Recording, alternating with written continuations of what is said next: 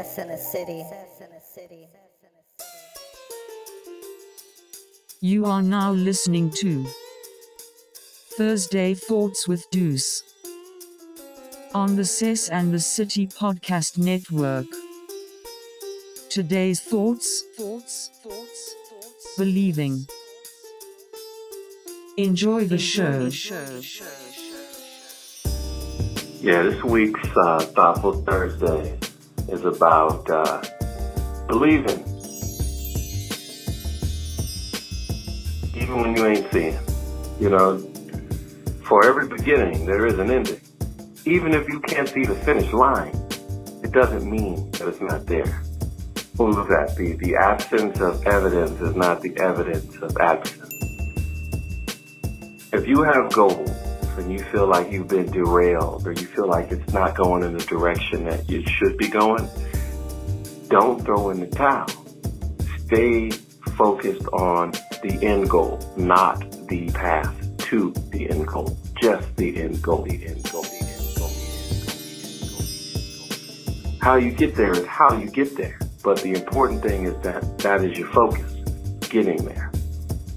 So, in life, especially in adulthood, there's a lot of growth that takes place, and there's a lot of interior shedding and exterior shedding that takes place.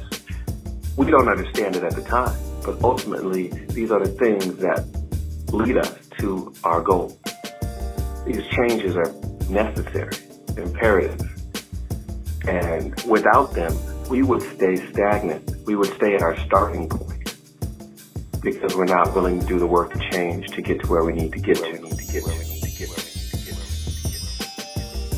So it's important that, along with following good choices and staying focused on the goal, that we be open and willing to accept growth and change. All these things are to our benefit. All these things help us get to where we're going. You never want to lose sight of the goal, but lose sight of the map. And I don't say that to be haphazard. The goal is in your subconscious. The details, the map too, those things are subject to change and they're not guaranteed. But getting to your goal will be completed. Absolutely. Without question, because that's your driving force. Just a little food for thought. This Thoughtful Thursday.